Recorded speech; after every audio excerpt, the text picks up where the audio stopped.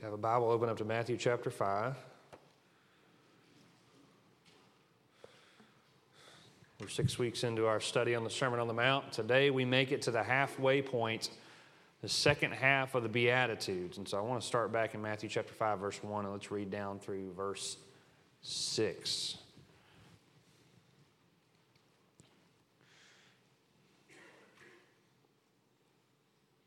Verse 1 says, "Seeing the crowds, he went up on the mountain, and when he sat down, his disciples came to him. And he opened his mouth, and he taught them, saying, 'Blessed are the poor in spirit, for theirs is the kingdom of heaven. Blessed are those who mourn, for they shall be comforted. Blessed are the meek, for they shall inherit the earth. Blessed are those who hunger and thirst for righteousness, for they shall be satisfied.'" As you have heard me say already many times during this series, and I'll continue to say, as I've read through these things, the thought that keeps coming to my mind is, how in the world do we do this? These commands seem so difficult, so impossible, apart from the indwelling power of the Holy Spirit in our lives. And if you think that those first 4 are difficult, it only gets more difficult as we keep going. Look at verse 7, where we're going to be today. "Blessed are the merciful, for they shall receive mercy." Blessed are the merciful, for they shall receive mercy. Now, when we begin looking at this particular verse today, I think we have to begin with a warning. And that is a warning that we don't misuse this verse. You see, we could accidentally read this verse and pick up some idea of a works-based salvation if we were not careful. We could read this verse and interpret it to mean this: I'll only receive God's mercy if I show mercy. And we could also, in turn, come up with this idea: if I quit showing mercy, then God's going to quit showing mercy to me. But the problem with that is it makes salvation based on what we do rather than what Christ did. It makes our salvation based on our works rather than on our faith. We would be saying, I must do something and continue to do that thing in order to maintain my salvation. And that would be a contradiction of what it says in Ephesians chapter 2, verse 8, when it says, "For by grace you have been saved through faith. And this is not your own doing, it is a gift of God, not a result of works, so that no one may boast." You know, when we read Scripture, we must remember the idea, a very basic principle, important principle, and that is that Scripture interprets Scripture.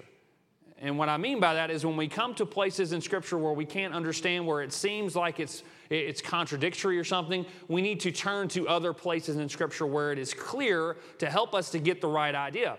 And so because God is never changing, because He is always the same, He's not going to, in one instance, declare salvation by works, and over here declare it by grace.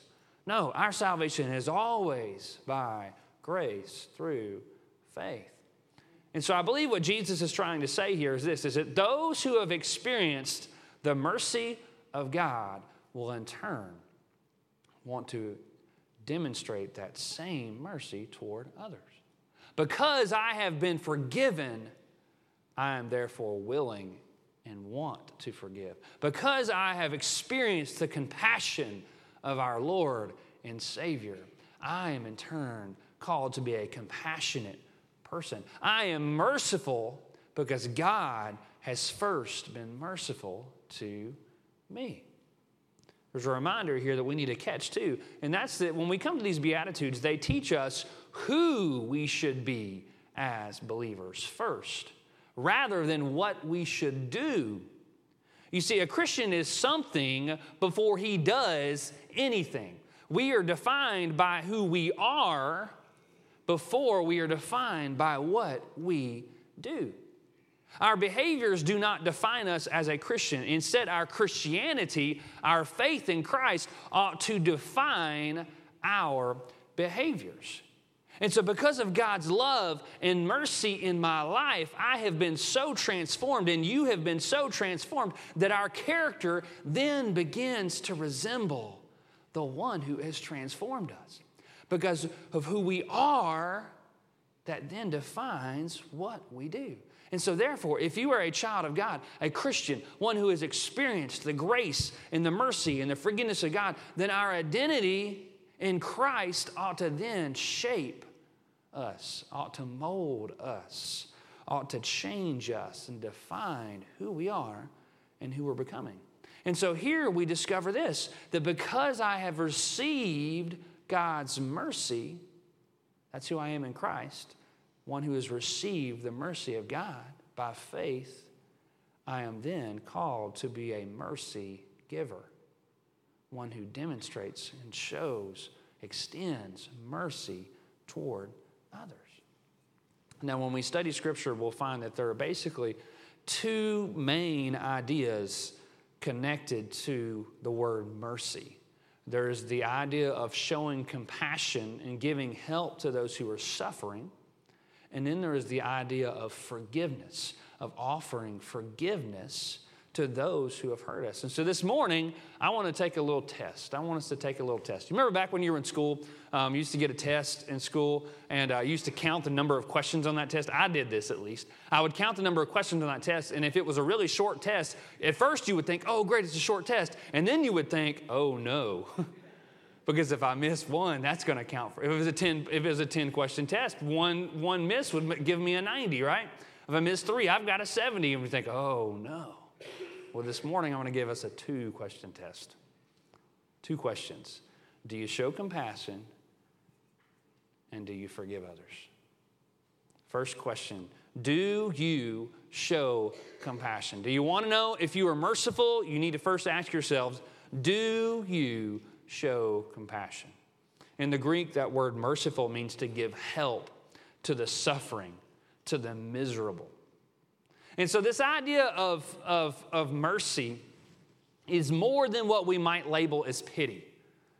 You know what I mean when I say pity? You know, that feeling sorry for others and saying, man, I really hate it for them. And just our hearts hurt. You know, sometimes we turn on the TV, for instance, and you flip through the channels and you come across those commercials of starving children in another part of the world, right? And you feel pity for those children. You say, oh, it's just so heartbreaking and sad. And your heart aches and you just think, oh, man, I just hope they get some help. And then you flip the channel, right? You have pity, but that pity doesn't often, for whatever reason, sometimes for a justified reason, sometimes for a not justified reason, doesn't move you to action. Well, biblical mercy is compassion plus action. It is more than simply saying that we feel sorry for someone.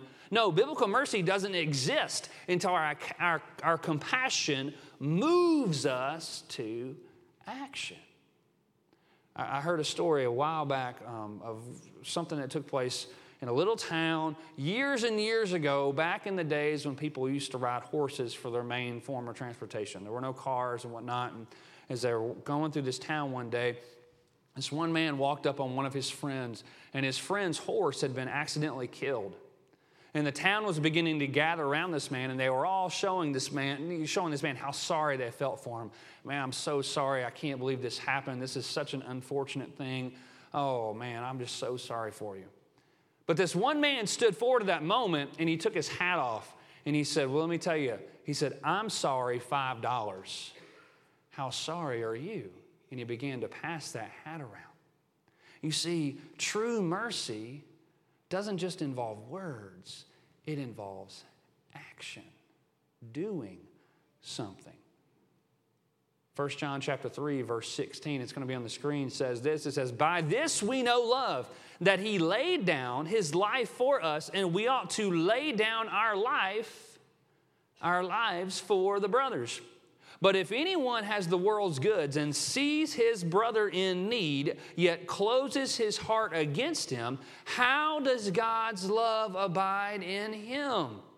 Little children, let us not love in word or talk, but in deed and in truth. Not word or talk only, but in deed and in truth. I think the most memorable story in Scripture involving the topic of mercy is the parable of the Good Samaritan. You likely know that story from Luke chapter 10. It's the story, Jesus in that situation was asked by a man, he said, "Who is my neighbor?" And so Jesus tells this tremendous parable, one of the most famous parables in the history of the world, even outside of Christianity, that people study this parable because of what it teaches. And so he tells this story of a Jewish man who was traveling on the road from Jerusalem to Jericho. And on that road, you might remember, he was attacked, he was beaten, he was robbed, and he was left for dead. And along comes a priest and a Levite, the religious leaders of the Israelite nation. These are the ones you would have expected to do something and to help their brother, their Jewish brother. But yet they passed by. As Jesus tells the story, they just simply walked by. Maybe they felt sorry for the guy. We don't know. Maybe they had pity for the guy. We don't know. If we'd heard their conversations, and maybe they might have said something like this: "Oh, what a poor guy. Oh, man. Someone ought to help him, but, I just don't have the time right now." Maybe they said, "Oh, man, I'm in my Sunday best, and I don't want to dirty up my clothes." Maybe they said, "Oh, man, he should have known better than to be traveling alone. What a shame." But they continued walking on. But then along comes the last person that you would expect to help that man, a Samaritan, his worldly enemy, who comes along and doesn't just feel sorry for the guy, but instead he cleans him up. He puts him on his own animal, as Jesus tells the story. He carries him to an inn, and he pays more than he really would be reasonably be expected to care for this man. Leaves him with the man and says, "I will return and I will cover all of his expenses." And what does Jesus say in Luke chapter 10, verse 36? He says, "Which of these three, the priest, the Levite, or the Samaritan, proved to be a neighbor to the man who fell among the robbers?" And he, the one who originally asked the question, said, "The one who showed him mercy." And Jesus said to him, "You go and do likewise." And so in Jesus' story, this Samaritan, he had no connection to this man. He had no real outside worldly reason to help. He was going to get nothing in return for it. There was no reward for this sacrifice, but instead he gave. He showed mercy that was more than just a feeling, but he did everything he possibly could do in his power, even sacrificing his own money and his own time to show mercy. And Jesus said, that's what it means to be a neighbor. That's what it means to be merciful. And so here's the question: do you show mercy toward others like that? Do you seek to sacrifice of your own time and your own well-being in order to help those who are in need? Or is your version of mercy just words? Is your version of mercy something that stops at feeling sorry instead of moving to action? Christ demands that his followers show genuine mercy, compassion, help for the suffering. And mercy requires action. So do you pass that test? Let's move on to question number 2. Do you forgive others? You know, when I read the parable of the Good Samaritan, there's a couple things that stand out to me. Like I mentioned a second ago, he didn't know this guy. This man wasn't his personal enemy. There was a lot of angst between Jews and Samaritans, but it wasn't like that this Jewish man in this story had done something to the Samaritan. And so he was a perfect stranger, an absolute stranger. And so in turn, we might think, you know what, I could do that. I would help. I surely wouldn't walk by someone like that in that kind of situation. But what if? What if it had been someone who had personally harmed you? What if it had been someone who had sinned against you? Someone who had broken your trust? Someone who had slandered you? Someone who had stolen from you? You know, mercy toward a stranger is difficult, is it not? It is. It's inconvenient. It costs us something. It's dirty work. It's uncomfortable sometimes. It's sacrificial. But you know what? As difficult as that is, I am convinced that mercy toward the one who has personally hurt me is far more difficult. Am I correct? Which one is easier, to help the absolute stranger or to help the one who is your enemy? I know what I think it is. I think it's to help your enemy. I mean, the stranger, there's no resentment toward that guy. There's no hatred. There's no anger because you don't even know the person. It's a one and done deal. You help them and then you move on, right? You hop back in your car and you drive off. But what about when it's someone who's hurt you? There's resentment. There's anger. There's frustration. There's thoughts of revenge, thoughts of retaliation. There's fears of being hurt again. And so I believe that this question is the more difficult one. Our willingness to forgive in showing mercy. But biblically, mercy is connected to forgiveness. Exodus chapter 34 and verse 6. This is how God himself, in speaking to Moses, defines himself. He says, the Lord, a God merciful and gracious, slow to anger and abounding in steadfast love and faithfulness, keeping steadfast love for thousands, forgiving iniquity and transgression and sin, but who will by no means clear the guilty, visiting the iniquity of the fathers on the children and on the children's children to the third and the fourth generation. And so God connects the dots between mercy, a merciful and gracious God, and forgiveness. We see a couple of great examples in Scripture of this kind of mercy, this kind of forgiveness. One, for instance, comes over in Genesis chapter 37. We won't turn there. I'll just tell you the story. And that is the story of Joseph. Most of you, if you've grown up in church, you know the story of Joseph. He was the youngest of 12 brothers, and he was hated. His brothers did not like him. They were jealous of him, and so they sold him into slavery. Now, you're talking about sibling rivalry there, right? Sometimes my boys don't get along, but at least one is not trying to sell the other into slavery. Thank goodness. And so they threw him in a pit, and we're going to leave him for dead, but they decided when this band of traitors come along, they said, well, let's just do that. That way his blood won't technically be on our hands. They sold him off. 8 chapters later, Genesis chapter 45, his brothers think he's dead. They think Joseph is long gone, probably nowhere to be found. But all along that time, Joseph has worked his way up, showing himself faithful to God and faithful as a servant. And he's become the second most powerful man in Egypt now. And when his brothers show up to get food, because there's a famine in the land, his brothers come to town looking for food. They don't recognize him. Joseph had his brothers in his power. He could have done whatever he wanted to do with them. If he had revenge in his heart, no one would have ever known. No one would have ever questioned. He could have thrown them in the pit. He could have sold them into slavery. But what does he do? Shows them mercy. Provides for them. Because he knows that what his brothers intended for evil, God meant for good. He had every right to harm them. Every earthly right to do bad to them because they had done so much to him. But he lays down his rights for the sake of doing what was right in the eyes of God, forgiving his brothers and extending mercy. Such a great positive example of this. We can find a negative example of this type of thing in a parable that Jesus told over in Matthew chapter 18, the parable that we call the parable of the unforgiving servant.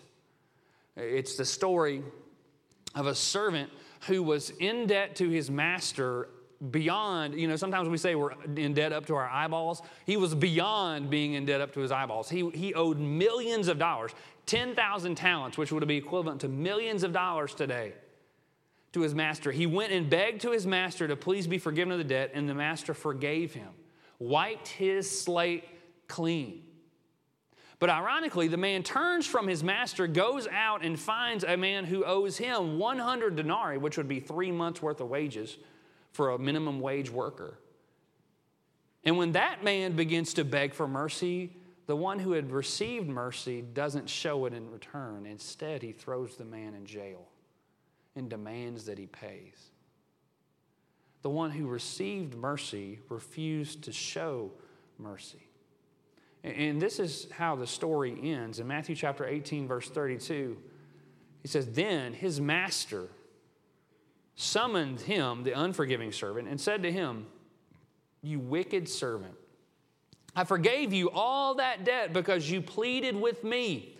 And should not you have had mercy on your fellow servant as I had mercy on you?' And in anger, his master delivered him to the jailers until he should pay all his debt." And in the next verse, Jesus ends that parable with this warning: "So also my heavenly Father will do to every one of you if you do not forgive your brothers from your heart."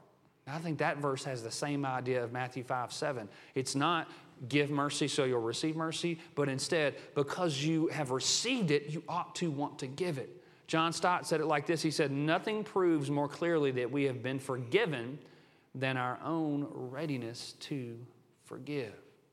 And Jesus, over in the Sermon on the Mount, in the Lord's Prayer, he taught us to pray what? "Give us this day our daily bread, and forgive us our debts as we have forgiven our debtors." That we are to forgive in mercy just as Christ has forgiven us. Now, we often want to hold on to that hurt, don't we? We feel like we have the right to resent that person. We feel like we have the right to try to find a way to hurt them in return. And we might even think that we're gaining some kind of advantage because we withhold forgiveness, because we withhold mercy. But in reality, you know what we're doing? Just hurting ourselves. We're just hurting ourselves. That unforgiving heart turns us toward bitterness, and that resentment and that anger just grows and grows and grows, and the devil wants nothing more than that in our lives. For us to become bitter, for us to become angry, for us to become resentful, because that is so far from what it means to be Christ-like. I read a story this past week of a Christian lady who lost her 14-year-old daughter. Her daughter was murdered. And for a long time, she just had this frustration, this anger, this resentment. But eventually the Lord got to her and she released it. And this is what she said. She said, "I found hatred too heavy a load to carry. Would I want the person who murdered my daughter over for Sunday dinner? No. But if I didn't forgive him, unforgiveness would kill me too. Forgiveness releases you to live." Isn't that true? Isn't that true? That unforgiveness in our hearts kills our spirit. It brings us down. It gives us resentment. And the devil wants nothing more than to fill our hearts with bitterness and thoughts of revenge. But when we forgive willingly, we're set free to live. We're set free to live. When we don't allow our lives to be driven by bitterness and by anger and frustration, but instead reflect the true mercy of God. Because just think about what God did for us. We were sinners. There was no way we could save ourselves. No amount of works could undo the sin we had committed. We had broken His commandments, and we had nothing to offer to God in return. And we could not repay those debts in 1,000,000 lifetimes. But in our lostness, Christ reached down to us. God shows His love for us in this, that while we were still sinners, Christ died for us. And through that death, God offers His mercy, forgiving our sins and removing the guilt and the eternal consequence of our sin, releasing us from the sentence of hell and giving us eternal life in heaven. And so in comparison, any wrong that we have done to us pales in comparison to what we have done to God. And yet God chose to show us mercy and to give us forgiveness. And therefore we are called to forgive others. And so mercy equals forgiveness. Can you pass that test? This morning I want to close with a story I read. It was a true story of a woman in Rwanda whose son had been brutally murdered. She was consumed with grief and with hate and bitterness. And who would blame her in this world to have those kind of emotions? And she began to pray, God, reveal my son's killer. She was a believer in Jesus, but she just had so much frustration and anger and confusion. And one night she dreamed. She had this dream, true story, that she was going to heaven. And in that dream, there was one complication. The gate to heaven was on the other side of passing through this one house. And as she walked down her street and she turned to this house, she realized that that house was the house of her son's killer.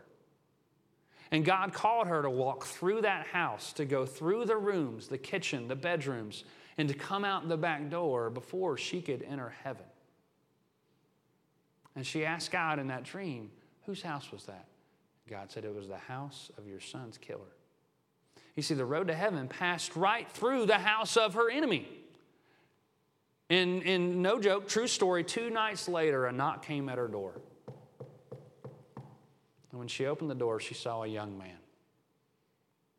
And that young man looked at her and said, I'm the one who killed your son. He said, since that day, I've had no life, no peace. And so here I am, he said, I'm placing my life in your hands. Kill me. I'm already dead.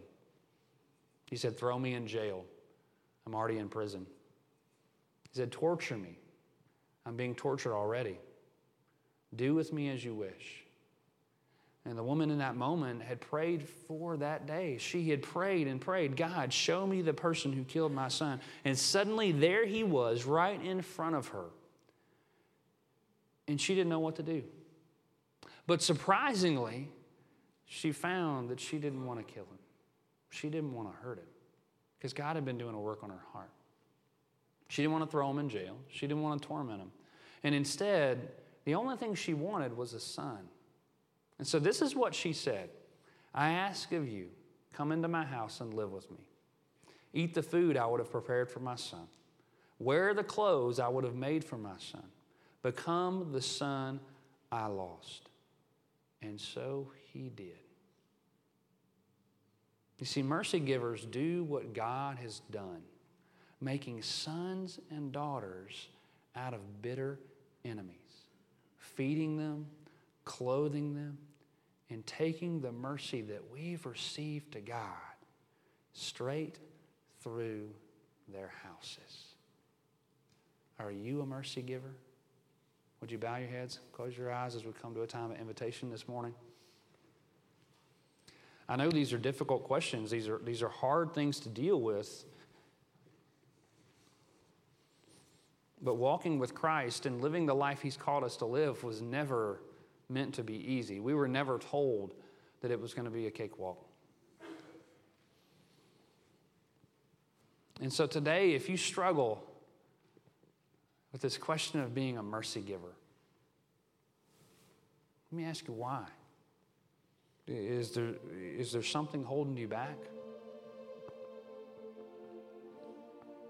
Maybe you struggle in the area of showing compassion, real compassion that results in action to those who see in need. And maybe in your mind you have a ton of excuses as to why you shouldn't have to do that, but those excuses are just excuses because God's called you to obedience.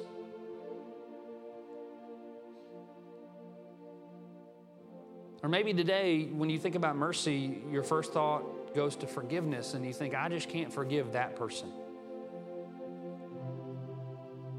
Why not? Christ forgave you of so much more.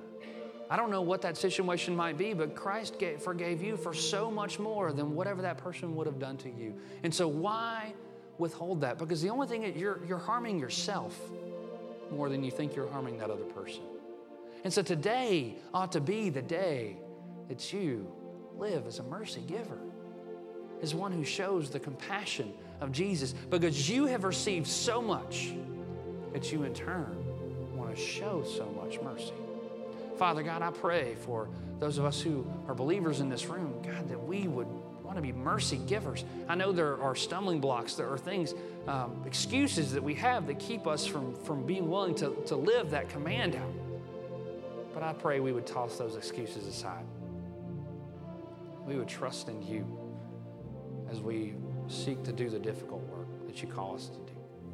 And Father, I pray that if there be a soul here today who has never experienced the mercy of God, they've never experienced the forgiveness of your sin, I pray that they would see that you, the loving, great, majestic God, reached down from heaven while we were still sinners and sent your Son, Jesus Christ, to He willingly died on the cross to pay for our sin. And all we have to do to receive that gift is to put our faith and trust in Jesus. To pray and say, dear God, I know that I'm a sinner. I know I failed you. But I believe in Jesus, that Jesus came and lived on this earth a sinless life, died on a cross, rose from the grave to defeat sin and to offer me forgiveness. And God, I just want to ask for your forgiveness for my sin today. If you will pray that prayer, I promise you that in that moment, God will forgive you. He will come into your heart in the power of the Holy Spirit, and He will give you eternal life here today. Would you pray that prayer today?